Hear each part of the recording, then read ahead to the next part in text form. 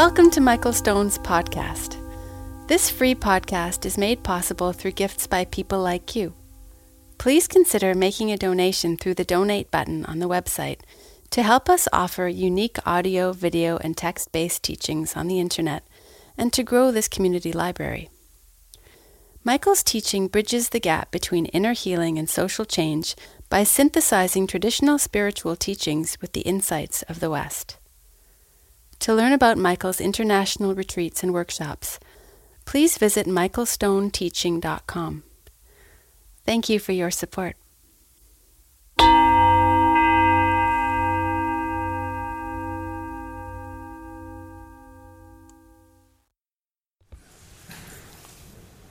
So, where was I? Oh yeah. So one aspect of the ego is devilish, which is the part of the ego that shuts us down. And maybe for somebody who isn't aware, that part of the ego takes up the largest percentage, which is that the ego is only seen as defensive.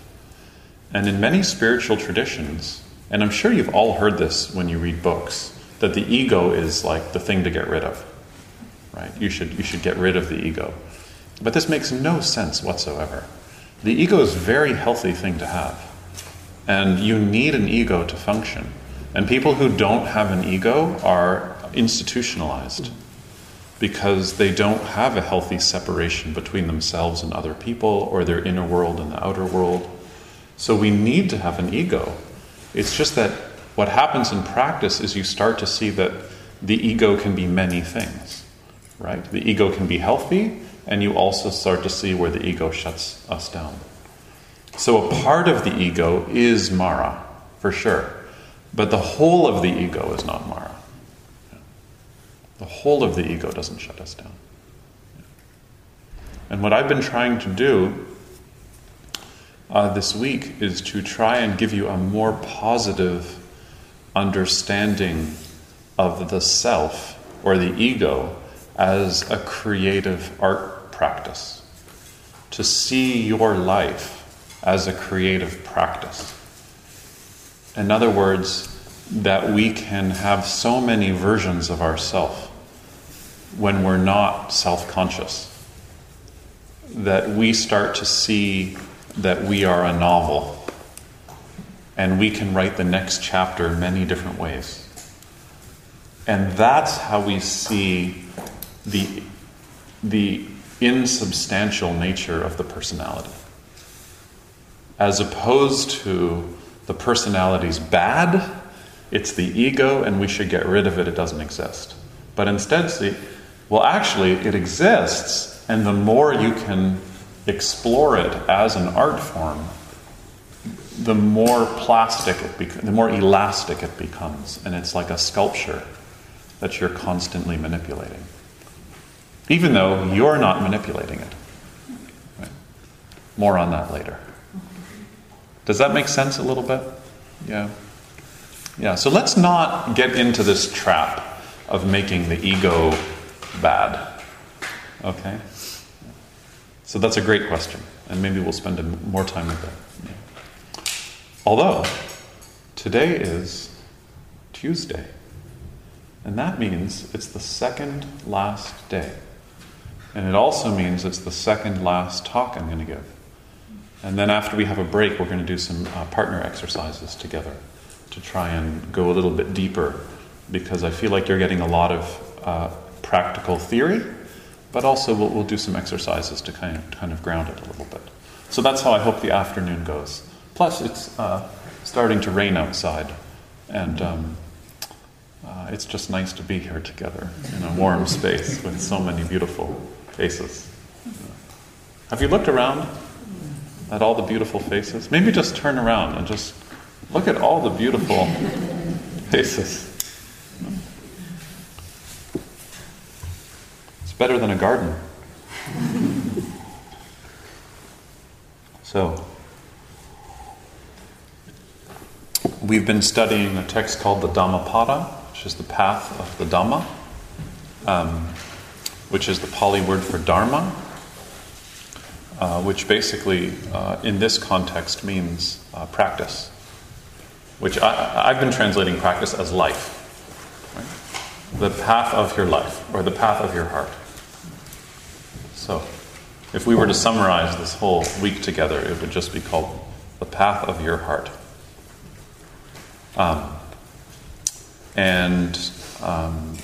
We're going to jump ahead, just because I really want to actually finish 2 pages, to line number 157. 157.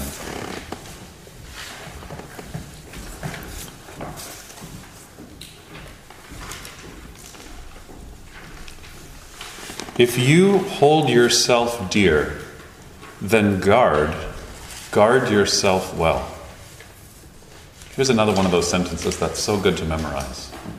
If you hold yourself dear, then guard yourself well. Now, isn't this an interesting language? Because don't we usually hear this interpretation, like the question that was asked, where, isn't the self something to get rid of? Isn't the self something bad? But here the Buddha is saying, if you hold yourself dear, then guard yourself. Take really good care of yourself. And sometimes this is also called guarding the sense doors. So you have 6 senses: the eye, the nose, the tongue, the skin, the ear, and the mind. And you need to guard them. That means sometimes you need to... I have a thing on my computer, parental control. So this is something I have to do, I'm going to admit. That I have a parental control on my computer where I actually program how many hours of the day I allow myself to go online. And so 60 minutes. And if I go over 60 minutes, it shuts the internet off on my computer. Yeah. And many people that I know who are writers told me that this is the tool they use to help them write. They set a certain amount of time that their computer can go online, and then the control shuts off your computer. And it doesn't have a snooze button. 10 more minutes? No, you're done. Done for the day. Yeah. And this is really good because sometimes you're on the computer and you just get carried away with something. It's not necessarily a bad thing, it's just you get carried away with it, So you need to guard your mind. Or, sometimes you go out into the city and it can be really, really loud. And sometimes you need to guard your ears, Or if you're like Peter and you have an addiction to chocolate, that a store has actually named themselves after you, then you need to guard your mouth. And, we didn't spend a lot of time on it. We could have spent a whole day on it, but there's that one section about guarding yourself around eating. That somebody who's constantly eating so much food, Mara can take over. They can get blown away so easily because they're constantly wanting pleasure. Constantly wanting pleasure. I was saying to Peter and Bodil when we were out at lunch today that I've just moved to an island. And the island is surrounded by the ocean. And mostly there's trees. And there's 2 things that are not on the island. The first thing is shopping. Right? So this is something that's really interesting to get used to because I'm a city person. And when you go out, you can't buy anything. And it's interesting that during the day, I never have my wallet with me. It's so interesting to just go through your day and not have your wallet. Not spend any money. The second thing is that when I was teaching in Toronto and, also had my workshop schedule, most of the time I'm around people who are telling me what a good person I am. Right? The workshop will end and everyone says, oh, thank you so much. And there'll be 2 people who hated it and everybody says, oh, thank you. And now where I live, I don't have anybody. I only have trees. And they don't care. So it's interesting to see how sometimes we're in certain conditions where we're used to a certain way of knowing ourselves, whether it's other people or buying things, right? And you might not think you're I don't think of myself as like being a high consumer, but still, you're in a certain mood and it's like, I want to get an ice cream, a vegan, non-dairy, genetically modified soy ice cream. Marketed to the yoga community. I think Monsanto created yoga just to sell vegan yoga students genetically modified soy. Someone should do a PhD on this. Anyways, you need to guard yourself. That's the point of all this. So I think this is something we should pay attention to, especially because going online is so easy. Somebody told me that for every hour you're on YouTube, 6,000 hours are uploaded. I haven't discovered YouTube. Think about that. Yeah. Don't worry about it. Yeah. Never at YouTube. Then the line goes on. The wise person stays awake, nursing herself in any of the 3 watches of the night. So, in the story of the Buddha's awakening, some of you might know the story. The Buddha was a young man, a woman, and sits under a tree to wake up. And one night, there was what were called the 3 watches of the night. In the first part of the night, the Buddha's mind became very, very calm and very, very clear. And then in that space, he saw the way that things are born and reborn. And he said he saw himself being born and reborn 1 time, 2 times, 50 times, 100 times, 1,000 times. And one way you might interpret this is he saw his ancestry, right? He saw his genetic code, right? He saw his temperament. Or it's like, do you know when you visit a grandparent and they show you photographs or tell you stories about people in your family, and you see yourself a little bit in it? Like, oh, I have that trait a little bit, It's like that, right? Or sometimes I get this on retreats, when I'm sitting on retreat, there's always somebody on the retreat I don't like. Has anybody had this before? It's just the way they walk or the way... And then I say, oh, that's an exaggerated version of the same thing that I do. Right? And then sometimes I think of it sounds a little narcissistic, but it's not. That I think of everyone in the room is actually a variation of some aspect of my personality. Right? Like that person does that. Oh, like I do that, but they do that way more extreme, And it just helps soften the heart a little bit to think like this.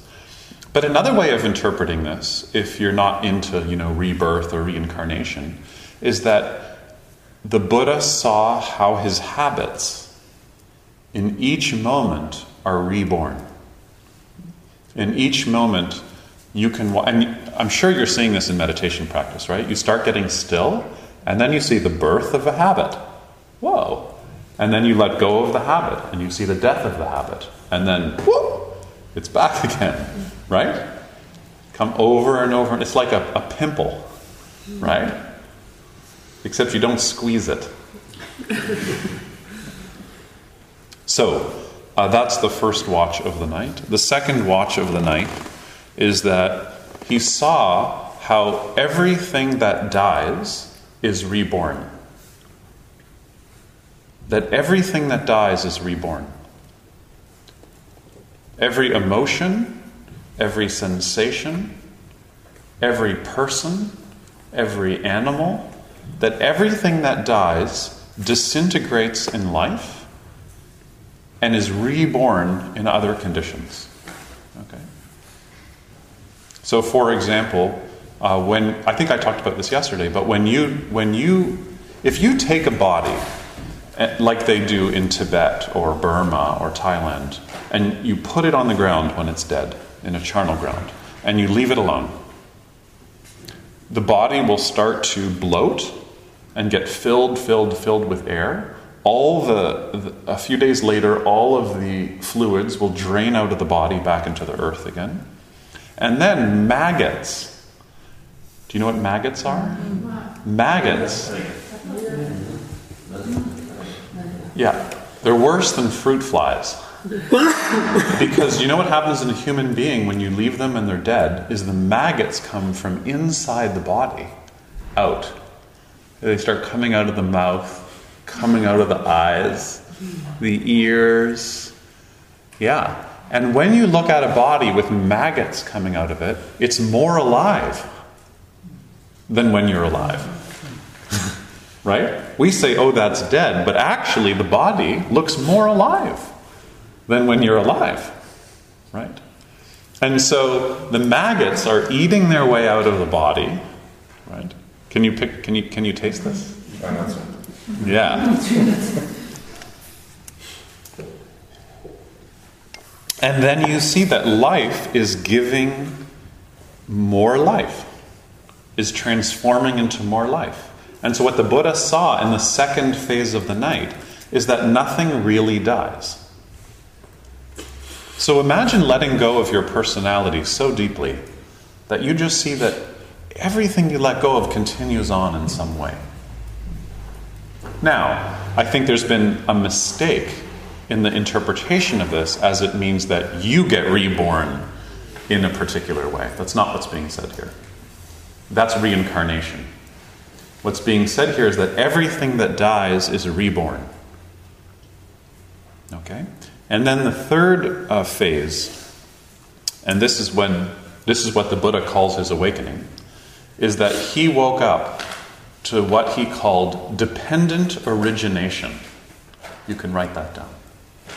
Dependent origination. Paticca samuppada. Dependent origination. What does it mean? So that's what we're going to spend the whole day on. Dependent origination. Some translators call it dependent co-arising. Thich Nhat Hanh, who turns 88 years old today, translates it as interbeing. So let me describe what this means, because this is really, really important. A seed, given the right conditions, right? The right kind of soil, the right water, the right amount of sunlight, the seed grows bigger than itself. Right? And the seed didn't come out of nowhere. The seed came out of conditions. And given certain conditions, the seed becomes something. Co-arising means that nothing arises by itself. Everything that arises co-arises. This is really important. What it means is nothing is born by itself except for Jesus. Nothing is born by itself. Even a sound. For a sound to be born, it depends on an ear hearing the sound. If the ear can't hear the sound, there is no sound. Because you don't know it's a sound unless the ear hears the sound. So the sound and the ear create hearing. Hearing doesn't happen without these three things. And the way it's described in philosophy is it's like three reeds all stacked up. You know, like when you make a tent with canvas, you put 3 sticks, and you need the 3 sticks. If you take one out, what happens? The whole thing falls. Okay? So in order to have an experience in a moment of time, you need to have 3 things. 1, a sense organ. 2, sense consciousness. And 3, a sense object. So let me give you an example. For seeing to happen, you need an eye you need a visual form, and when the eye and the visual form come together, you get seeing. So this is called eye consciousness. When the nose, okay, so there's a nose, and there's a chocolate store. Okay? Peter? So when the nose and the chocolate store come together, you get shopping. I mean, you get smelling. You see? In other words, there's no such thing as smell without the nose and something to smell. Without those things, you don't have smell. You see? So nowadays, neuroscience and philosophy are obsessed with consciousness, right? But the Buddhist idea of consciousness is that consciousness is interdependent. It dependently arises, right? It co-arises. So what's happening in your experience is all these fireworks going off, apparently 64 times a second. Okay, this is what, in the ancient texts, this is what it says. Akshana, which is that, snap of the finger, there's 64 moments of consciousness in it. That's how quickly this is happening. In other words, the mind and thought come together and there's thinking. But if there's no thought, there's no mind and there's no thinking. That's why the Heart Sutra says, no ear, no tongue, no nose, no body, no mind. Because if a sound does not arise, there's no ear. There's no ear. There's only an ear because there's sound. Isn't this interesting to think about?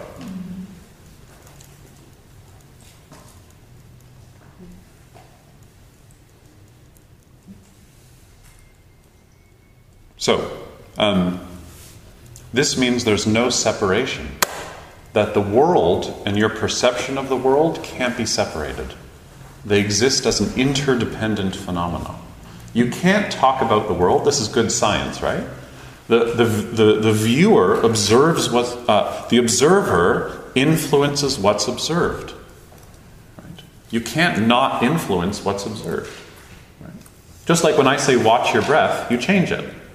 You can't not change it. There isn't a world to observe objectively.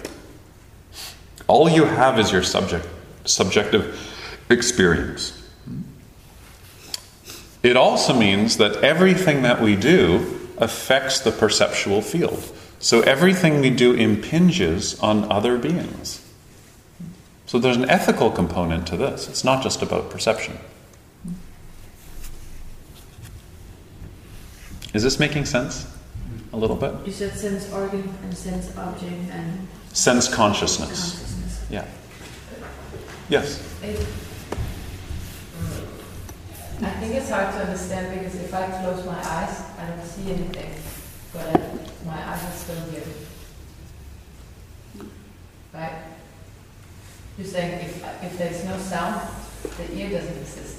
Yeah, if there's no sound, the ear doesn't exist. The only reason why the ear exists is because you've created that out of language, and you have a visual form that you call ear. But the ear is a functioning thing and has no existence without sound. Okay, so we're talking about its existence. As having a function. Yeah. Yeah. Yeah, so there's no eye that sees if there's no object. There's no... When you're sitting in meditation, there are times where there's no thoughts.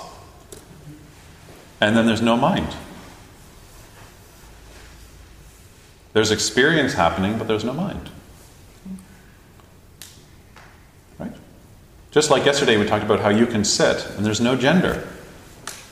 Right? It's not male, it's not female. Right? And then in other conditions, there's male and female. And male and female are determined by the conditions, actually. Do you see what we're getting at a little bit? It's very interesting to think about things in this way. Yeah? Yeah, I think that no thought, no mind. Yeah. Yeah, but consider complete silence. Yeah. Then my ears are speaking. Oh. touch it at all. Complete silence, my ears are speaking. Really? Yeah, I'm pretty sure. Okay, let's try a very basic example. We won't do it, but just try, imagine this as a thought experiment. If you close your eyes while you're inhaling and exhaling, then you say to yourself, there are sensations in my body. Right? There are sensations in my body. It's a popular thing in meditation practice. Your eyes are closed, you're meditating, there's sensations in your body. But if you pay closer attention, there's no body. There's your image of a body, but the sensations are not happening in your body. The sensations are happening in awareness. And with language plus an image, you're calling that your body. But if you get rid of the image of your body and you notice sensations, the sensations are being noticed with awareness. And then with language, you're adding on to it, it's my body. But they're not happening in your body. That's an idea. They're just happening in space and time. And we superimpose onto that, it's happening in this shape of a body. Because you have an image of your body. But when your eyes are closed, you don't have a body. There's no they're not. Your experience is not happening in a body. But when you have to communicate that, you have to use words and images, and you say, this is happening in my body. But your subjective experience is not that it's happening in a body. Does this make sense a little bit? Your ear, let's go back to your example, because you're still upset. Okay.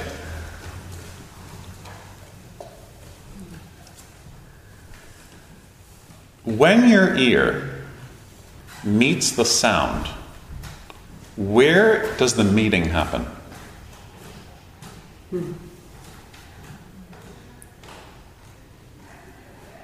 Where is the listening actually happening? Can you feel it?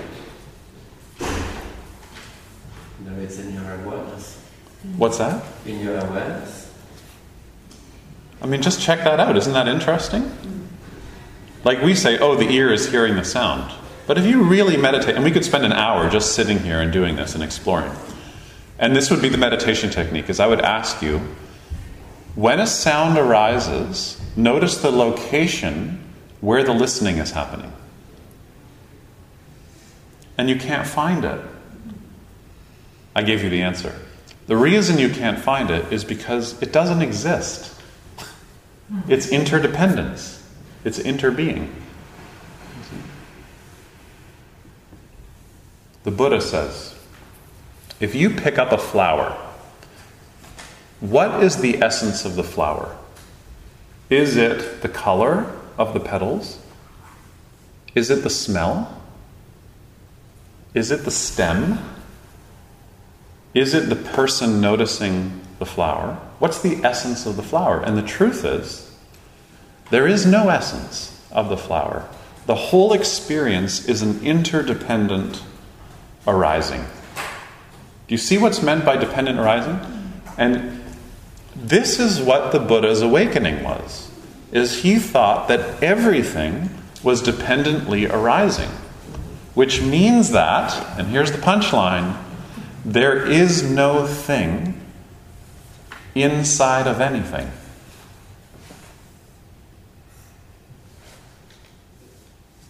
There is no thingness. This is called ontology. What that means is, if you look at anything, it has no essence. Because it's an interdependent phenomenon and doesn't actually exist as a thing. The only way something exists as a thing is with language. The only reason why this is a wall is because there's a floor. That can't be a ceiling without the wall. You see? And then the deep insight has two sides. One is personal, which is that we don't exist. as a thing. That all we are is karma, actions and the effects of actions. But our imagination is superimposing onto that a novel of me. And in the middle of the night, this is what the Buddha saw. And it completely changed his experience. This is what the Buddha saw. And this is the opposite of Mara. But every once in a while, Mara came back, shut him down, and made him feel like a me again. And we've all had this experience many times in our life. Where you've experienced yourself as not being a self, but actually being part of an interdependent reality where everything drenches you and everything is affected by you. Yes? Wait, you had your hand up first. I was thinking, it's a little bit like the movie The Matrix. What you explained, isn't it? Couldn't you compare to that? Maybe, I don't know. I don't like Keanu Reeves, so I couldn't get through The Matrix. Oh, did I just say that? Okay. Yeah, it's like a Matrix. Sure.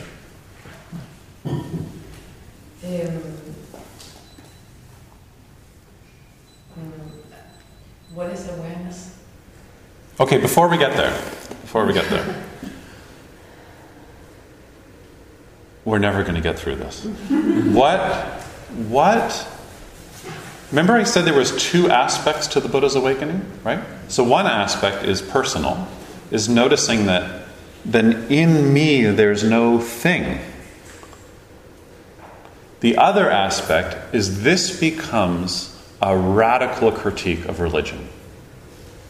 Because every religion in India at that time, including the Abrahamic religions of our time, Islam, Christianity, Judaism, the core of the religion is making contact with what's eternal, with what doesn't change, and with the soul. And you can only have reincarnation if you have a soul. Because otherwise, what gets reincarnated? Right? And we go around feeling like we have something in us that's really me, some seed, some essence. And the Buddha is saying, if you look really carefully, the whole idea of essence is just a story that you're superimposing on this moment-to-moment experience. It's just a narrative. Okay? So then, every tradition that has had this insight has been followed by an attack, a counterattack from inside the very religion to try and close that insight down. And the same thing happened after the Buddha's death, is that the teachings later get reinterpreted to include other ideas that the Buddha didn't teach, to make it seem like inside of us there's a core of something.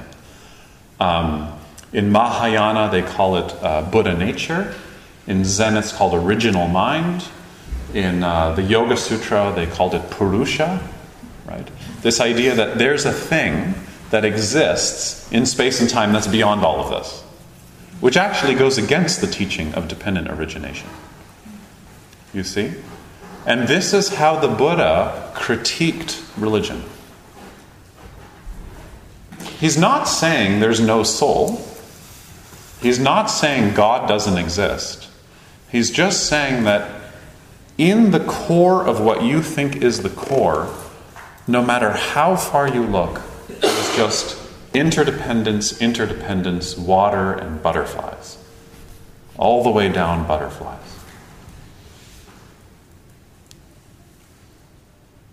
So is it fear of dying that has made people superimpose what do you say is religion? I would suggest, I would think that. Not fear of dying, but the fear of realizing right now that you don't exist. Yeah. As a thing. That you actually exist interdependently is the scariest thing that we can realize about our lives. because it means that the whole project of me doesn't really have a solid base. And when you realize that the whole project of me is just a project, then the response is to find a way to ground yourself existentially. And the only way to do that is with romantic love or capitalism. Because romantic love gives us the idea that another person is going to ground us and give us meaning. And capitalism, which is another version of romantic love, gives us the idea that with enough capital, we'll feel grounded. But the truth is, you can't ground yourself because you don't exist as a thing that can be grounded. That all you can do is open up to the reality of your interdependence. That you are everything in order to be grounded. And what I want to argue this afternoon is that this idea is so challenging, this insight is so challenging to who we think we are, and it has been throughout human history, that whenever we have a text that has this teaching in, we've added on to it an idea about God in order to avoid the core teaching of the text. And that's been the main problem with texts like the Yoga Sutra, for example, where this teaching has been covered over with ideas of Brahman and the Atman that are not original to the text. More on that later. Yes? What about the objects? For example, before they discovered the planet Pluto, say it doesn't exist before. No, it's that you could say the moon exists, or Pluto exists, or Mars exists, or Heidi exists, or Bodil exists. But they only exist as experiences that are dependently arising and in constant motion. But what about the history before? The history is also dependent on different conditions coming together to give rise to it. Every moment, conditions arise that create things. So what do you do with that knowledge? I mean, how do you put that? You build your life on this knowledge. How the hell, excuse me, do you do that? You stop clinging to things thinking that they're me and mine. And I'm going to end today with a story about this. Yeah. But what is it then that experience being alive? Yeah, so what the Buddha is suggesting here is don't answer that question. Use that question to look more closely. Right now, who is listening to this talk?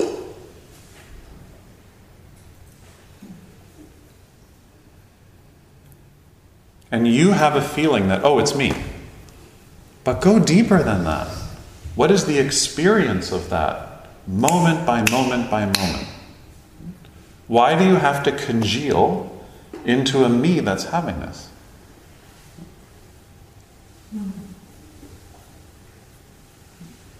You see? No. Exactly. Because we can't see. And this is called avidya. And this is why we suffer. Because we don't want to see. Because we're scared that we don't exist. And at a superficial level, it happens when you lose your job. You lose your job and suddenly you're not a lawyer anymore. Who am I? I'm not a lawyer. You move to an island and you're not a teacher anymore. This is my experience. Who am I? I'm not a teacher anymore. The rocks don't see me as a teacher. But don't you experience that feeling of freedom? It's freeing. Yeah, so the healthy response to this is freedom. Being free of the self-consciousness of a me. And the more you practice, the deeper... And this is really important to understand, that this was what the Buddha saw. You know how everyone says, oh, the Buddha was enlightened, you have some weird ideas about that. But if you ask the question, well, what was he enlightened about? Like, what did he wake up to? You don't just wake up. What did he wake up to? What he woke up to was dependent arising. That everything is constantly arising dependent on conditions. There's nothing in the center of it. There isn't something making the whole thing happen. It's happening. But why do you want to practice if there's no me? What's that? So why do you want to practice if there's no me? What is it? No, nobody said there's no me. I never said there's no me. No. Didn't say that. I said not me. It's not the same thing. If I say no me, then you're going to say, oh, well, there's no me. You know? But what it is whatever you think is you is not you. It's not the same as saying there's no you, because that would be wrong. Okay? So psychologically, epistemologically, there's a self. But ontologically, there is not a self. Ontologically means that you cannot know yourself? Epistemologically means you can know that there's a self. But that there isn't actually a thing there that is self. Does it also mean that the self that we believe in is much more than we can imagine? You can't get your mind around it. You're 75% water.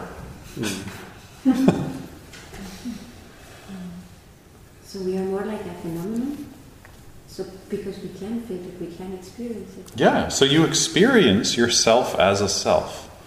But as you start to practice and look closer and closer and closer, you will see that you don't actually exist in the way you think you exist. And that's why there's always a phase in meditation practice where people freak out.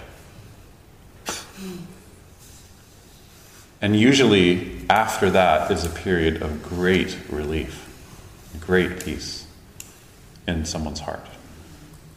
Yes? So what you're saying is that when I watch my breathing and ask these questions, what is breathing? When the Buddha says that you stop there, don't go further. Because there is no further than asking questions. Yeah. Then my second thing is that I also think you're saying there's a lot of freedom in it.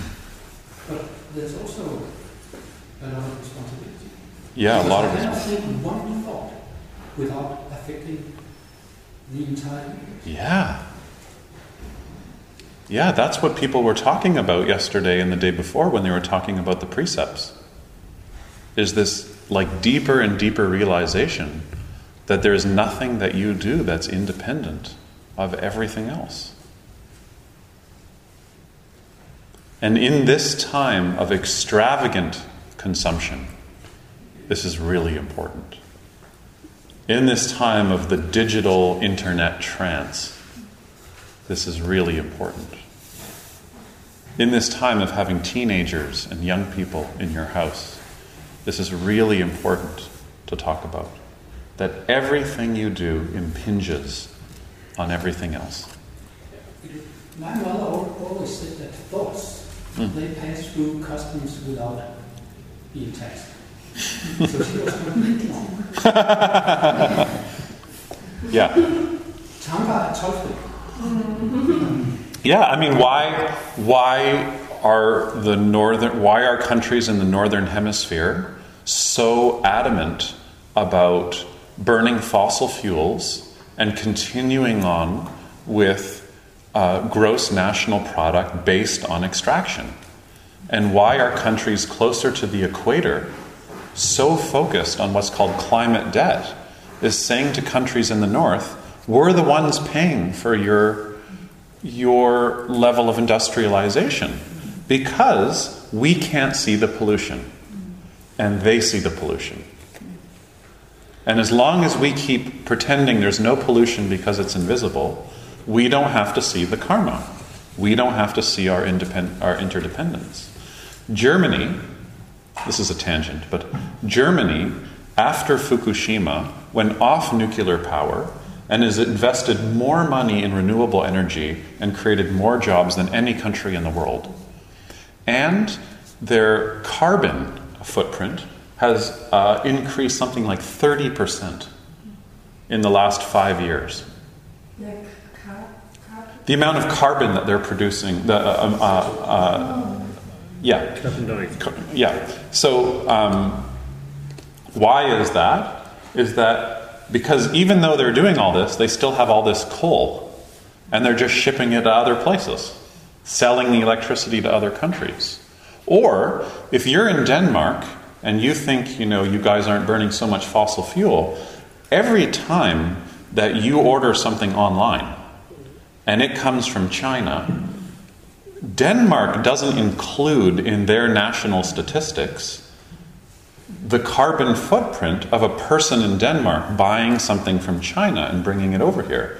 That gets put in China's carbon accounting, not in Denmark's carbon accounting. Do you understand? So, in other words, the more you don't have to see the pollution, the more you don't have to do anything about it, because it's invisible, right? But it's not true. And the same is true with our thoughts. You think that you're sitting in here and nobody can see what's in your mind, and it doesn't have any effect. I think we should create an app where you have a headband like this, and you put your phone in it, and it shows you on a screen everything you're thinking, so that everybody else can see what you're thinking. We're going to work, Martin and I are going to do this in Sweden. And it shows you everything you're thinking. And then, imagine this, and everybody would start having a practice. Right? Everybody would then start a meditation practice to really work with their mind. Now let's bring this to an emotional level, which is when you're numbing yourself out on TV or with drugs or whatever your drug is. Everybody has a different drug. When you numb out your negative emotions, you also end up numbing your positive emotions. Because numbing is numbing. And if you can't feel your negative emotions, you're probably doing the same thing to the other end of the spectrum. You see? So what dependent arising teaches us is that when anger arises, it only arises in certain conditions. And if the conditions are not there, the anger doesn't arise. Schizophrenia only arises in certain conditions. And if the conditions are not there, schizophrenia is not there. In other words, nobody is always angry and nobody is always schizophrenic. You're only angry when certain conditions arise. And you're only schizophrenic when certain conditions arise. And now we're learning all kinds of things about schizophrenia. Like people who have intense schizophrenia breathe backwards. When they inhale, their belly goes in. And when they exhale, their belly goes out. We're also learning that they have a lot of inflammation in their gut. So we were talking at lunch how, some of the work that people are doing now with schizophrenia is they're giving flora and transplants to the stomach and intestines to get new bacteria in there to reduce inflammation in the brain, right? Because a lot of inflammation that happens in the gut is neurological in its reaction. So the point of all this, without to get too far into, the point is everything that arises in certain conditions. Okay? And this is how the Buddha sums it up. He says, this is my favorite line. If you want to remember one line or get a tattoo or something. This is so simple, but it's so helpful. When this is, that is. Oh, it's not on the page. Sorry. I'm reading it off my page. When this is, that is. From the arising of this comes that. When this isn't, that isn't. From the cessation of this, there's a cessation of that. Sounds so simple, doesn't it? It's really beautiful. When certain conditions arise, an emotion arises. So let's say irritability, right?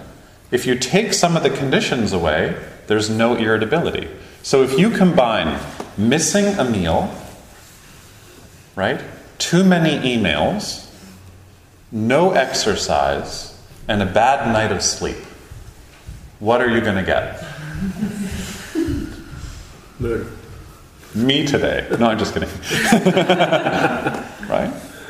And if you combine community, good food, a safe space, breathing, right? And a practice, what do you get? You get a kind of uplifted joy.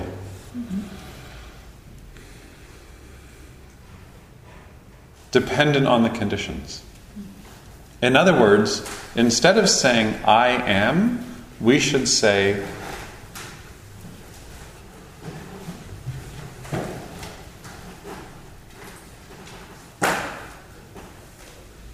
I inter-am.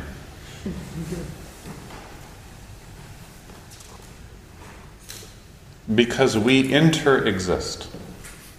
We inter-exist. And it's not philosophical, like everything's connected, man. What I am depends on what. It depends on conditions. Yeah. Yeah. Like if you go to Christiania, you can smoke a joint and then be like, whoa, man, everything's interconnected. It's so good. Right? Sort of, not really. Mostly if you smoke a joint, you get neurotic. But anyways, but what's being said here is that in every moment of experience, it's not just that you're noticing interdependence, it's that what you are is interdependent. It's an experience that includes your experience of yourself. Then this gets to the last question, which is, then what's awareness? So in some traditions, there's a vocabulary where they make a distinction between consciousness and awareness. Where awareness is what's watching consciousness. Consciousness is always changing, but behind it there's this awareness that's unchanging. And I think sometimes, for some people, that's a really good way of thinking about meditation practice. To notice that the one who's noticing the noticing seems to be unchanging. It's like that. But I would say that's just a phase. And actually, if you start to notice that, then there's no noticing the noticing.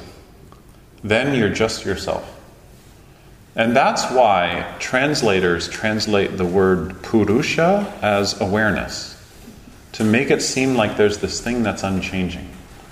But the word Purusha actually means a person. So that's why I always say the goal of yoga is to become a person.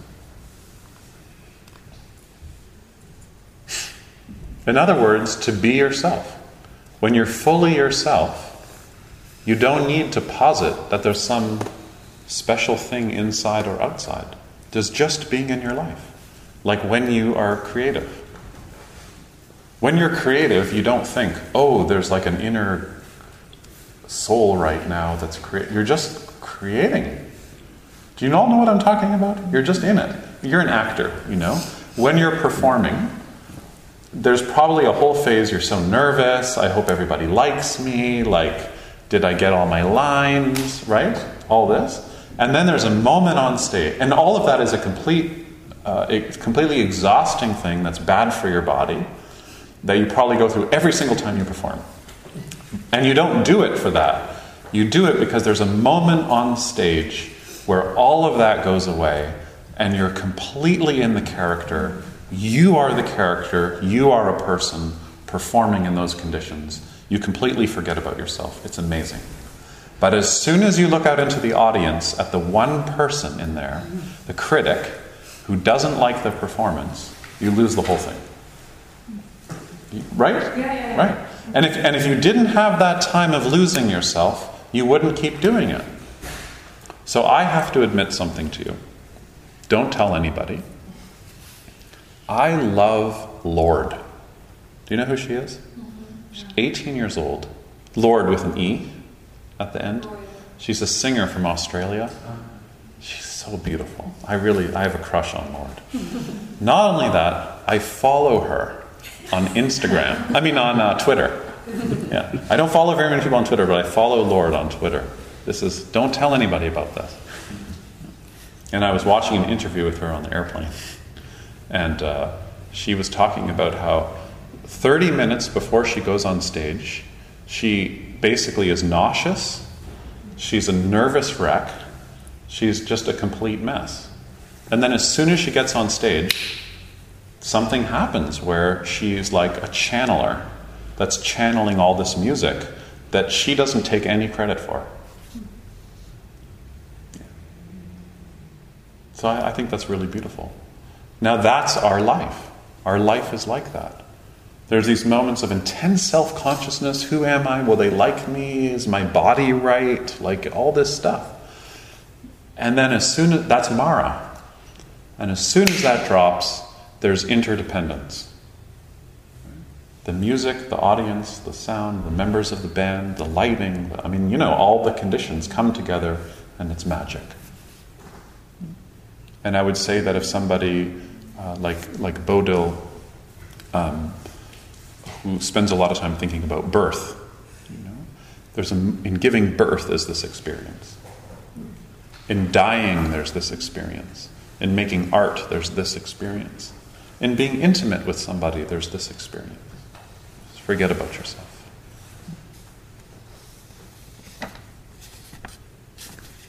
So I wanted to end with a story, and then we can have a discussion and then have a break. Does this seem okay? I also want to say that this is the area of thought in the yoga and Buddhist tradition that is the most difficult. And a sign that you're learning something is that for a second you get it, and then you're like... and then you're like... and then... And I actually think that our personality is organized not to understand this. So, after the Buddha talks, do you remember I told you the story yesterday about Queen Malika and King Pasenadi? How the Buddha kind of spins that. If you really are dear to yourself, then you won't hurt anybody. Because you realize other people are also dear to themselves. So then, I want to read you what happens after that. It's a really interesting story. This is from the Vinaya. At one time, a certain monk was suffering from dysentery. I don't know, what do you call dysentery? Same thing. And lay where he had fallen down in his own shit. Can you picture this? Dysentery is so bad you actually fell down. It's a bit of a joke, maybe, I don't know. And the Buddha was going about his rounds in the monastery with Ananda, who is his right-hand person, his best friend. And they came to the area where this monk was living and saw he had fallen in his own shit. The Buddha saw this, and seeing him, immediately went towards him and said, "What ails you? What's wrong with you?" And he looked up at the Buddha and says, "I have dysentery." And the Buddha says, "Isn't there anybody taking care of you?" And he says, "No, there's no other monk taking care of me." And then he says, he looks around and says to Ananda, "Why isn't anyone taking care of him?" And the monk says, "Because I'm useless. I'm useless to the other monks. So nobody is taking care of me." Then the Buddha said to Ananda, Ananda, go quickly and fetch water, and we'll wash this monk. And Ananda goes and gets the water, and they start at the head, and they wash this monk's head and arms, and his body, and his legs, and his feet. And then later on, connected to this instance, when all the monks are together, the Buddha says, is there in this monastery a monk who is sick? And someone says, there is. And he says to everyone, what's wrong with this monk? And everybody says, the monk has dysentery. And the Buddha says, is there anyone who's taking care of him? And they say, no. And the Buddha says, well, why isn't anyone taking care of him? And they said, they were just quiet. I love this part of the story, because it's a little bit like, I feel like we need to ask the yoga community this sometimes. It's like, there's someone in the community who's ill. Is anyone taking care of them? Do you notice they're not coming to our practice? Has somebody called them? And the Buddha then has this beautiful line. He says, you are all monks. You have no mother and no father to take care of you here. If you don't take care of each other, who is going to take care of you? Why are you waiting for someone else to take care of you? You should take care of each other. If we have a teacher, let the teacher take care of him, is what you might think for someone's recovery. But if you do this, it will be an offense. And that's his teaching. So, Could you read it again? Let me describe it again. The Buddha is basically saying, why are we all practicing waiting around for someone to come and take care of us? If you do this, you don't understand practice. If you're listening to the teachings on impermanence, on the preciousness of your life, the teachings on dependent origination, which is a fancy word for interdependence, then your response is to take care of each other. The depth of your understanding is the depth of your ability to serve.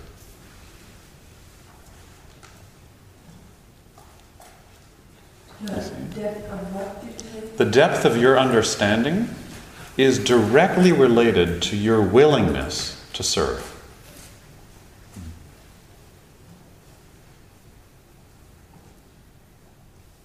So there's an ill monk, and nobody's looking after him because he's not of use.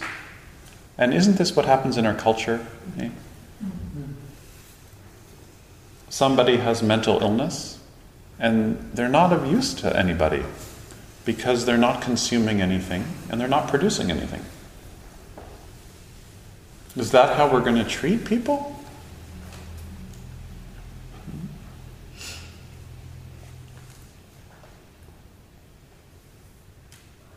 So maybe we should all be a little more sensitive to people who are not as able as we are. There's a wonderful story that Sharon Salzberg tells of inviting His Holiness the Dalai Lama to the United States. And just before the Dalai Lama came, she broke her leg. So she was all frustrated because he was coming for arrival and she couldn't kind of organize everything and do everything how she hoped. And it was the Dalai Lama coming for one of his first visits to the United States. So anyways, he shows up and there's 1,000 people, hundreds of people around her in the room. And the Dalai Lama spots her with her broken leg and comes straight over to her and asks her how she's feeling.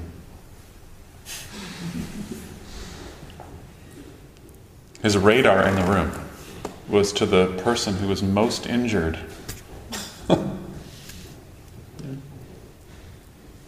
I have so much prejudice. Do you? I don't always look for the person who's in most need.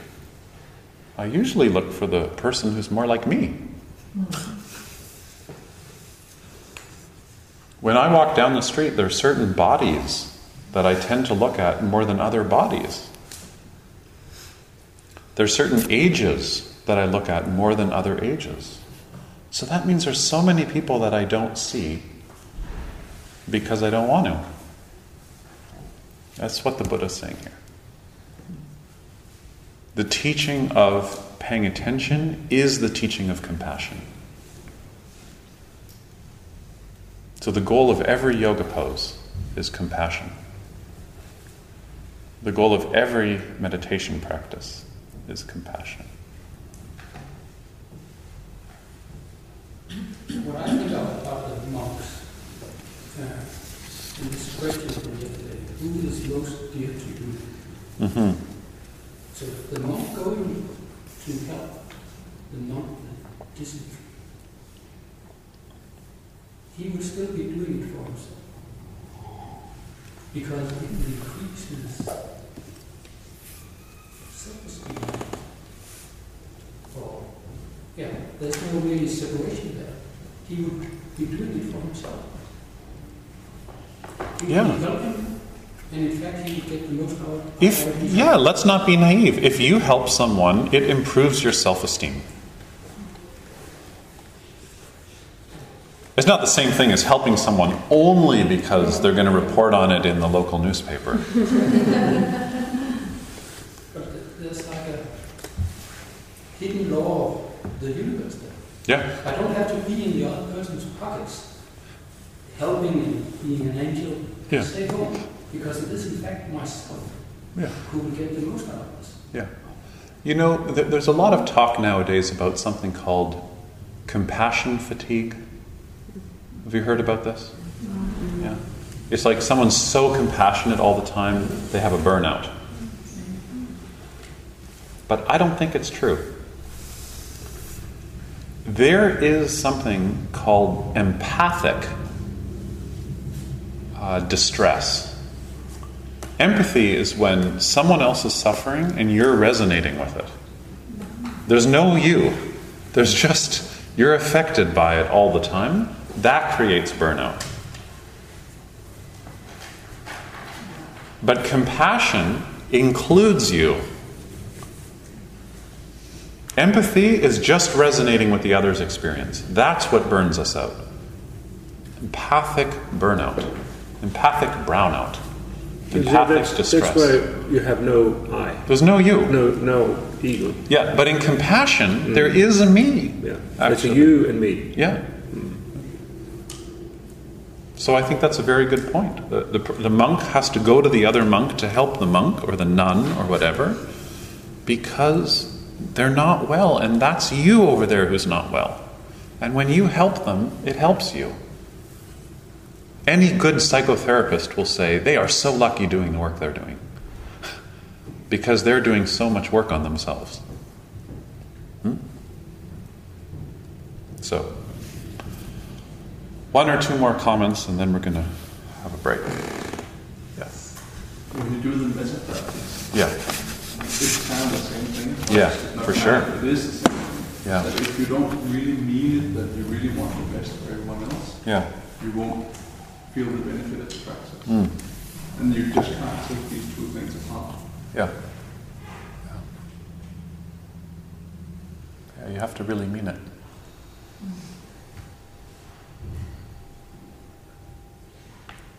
But it takes time with the metta practice, because at the beginning my experience is that it is like words repetition. It felt a bit, I don't feel it, I'm just repeating this sentence. Yeah. It takes a little while, right? Oh yeah, I mean, I'd say for the first 10 years of my practice, I thought metta was the most ridiculous thing. It's like, why are all these people doing all this loving kindness stuff? Let's just meditate.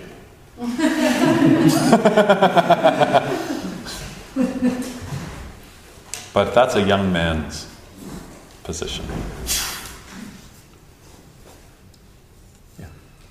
I have a huge crisis about Mara and things. Yeah. That Mara is only my response, that you would never conceptualize anything external in terms of Mara, I guess. What do you mean? Corporations that do damage or how, like those... Yeah, Mara is anything that has the capacity to shut down. So it's not only the voice in your head. Right. All right. Yeah. Yeah.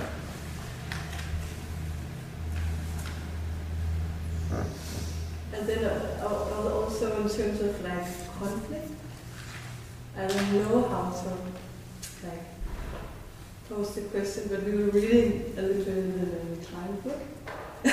Yeah. And she says this thing about like there was no conflict of race before there was a resistance movement. To that there was no gender conflict before there was a feminist movement. Right. And I'm just thinking there's a lot of, like drive and that anger and that hostility and all that. Yeah. So I'm just wondering about the Buddhists and this impermanence and what is a conflict? What is a conflict to the Buddhists? What is conflict? Yeah, like what? Yeah, like what's the dance between good and evil? Yeah, like when is it? It's very clear. It's very clear. So the corollary to good and evil in the Christian tradition, in the Buddhist tradition, and I would say in the yoga tradition too, is the dance between prajna, wisdom, and avidya, ignorance. Those are the two poles, right? So we could say Buddha and Mara, but we could also say the dance is between the conflict in our life, is between not seeing how things are, avidya, and prajna, wisdom, compassion. That's it. In every moment of our experience, you said love and fear, same thing. Every moment of our experience, this is the tension. Not wanting to see and compassion. And the more we're on this side not wanting to see, the less compassion there is. And the more compassion there is, the more wisdom there is. The more seeing there is. And that's why I think, and maybe neuroscientists will tell me I'm wrong, but I believe that when people say compassion fatigue, they really mean empathy fatigue. That you can't run out of compassion. It's the only natural resource on earth that you can't run out of, is compassion. We'll run out of oil, we'll run out of steel, we'll run out of coal, we'll run out of water, we'll run out of chocolate, and we'll run out of chocolate. But we will not run out of compassion. Yeah. But isn't that a truth in, like in the airplane, that you should take the mask first and then help others? Yeah. Yeah. But the point is that you take the mask and then you help others. Some people, they take the mask, right? And they're like, I want the oxygen. And then they want like someone else's mask. Oh, that country, I want their oxygen. Fuck them, And then you take their oxygen, right? And those people over there with the darker color skin, I want their oxygen, right? And this is what we do. That's right? one case, but then the other case, people helping others without having oxygen. And then the other, it's like, oh, I'm just going to help other people because, I'm not valuable. That's and then you die. Empathy fatigue. And that's the empathy fatigue. Yeah. That's the empathy fatigue. A lot of our grandmothers had this. Yes. Right? Is you just supposed to give and be good to other people. Don't worry about yourself. Yeah? And then your self-esteem really gets smashed. Last question or comment, and then we're going to have a break. It's a comment. It was just from yesterday. I was so inspired that I got home and I did write a poem, and I wondered if I may share it with you. Privately or with the whole group? Yeah. Reading it. Okay. Oh. Do you want to stand up so your voice projects? No? Okay. Oh, you're an actor, so you can speak loud.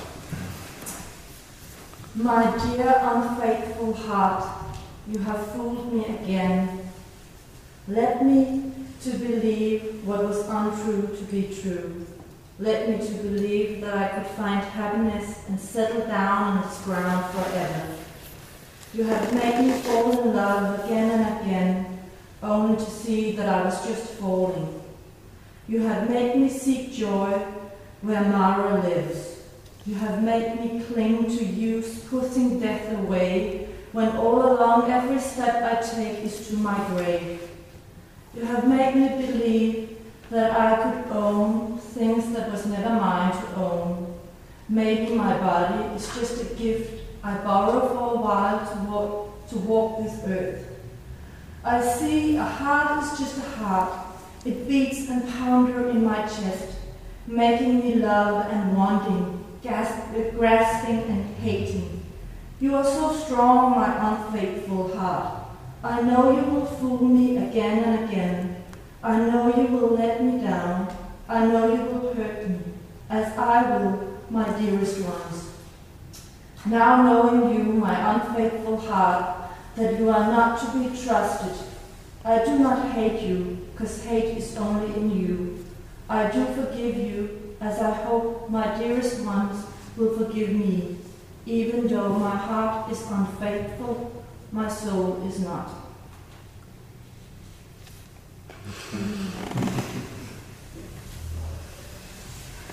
Very beautiful.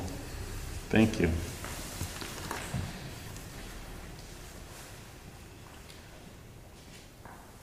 Maybe you could leave it out so people can look at it again. Seems like a good time for a break. I can't follow that.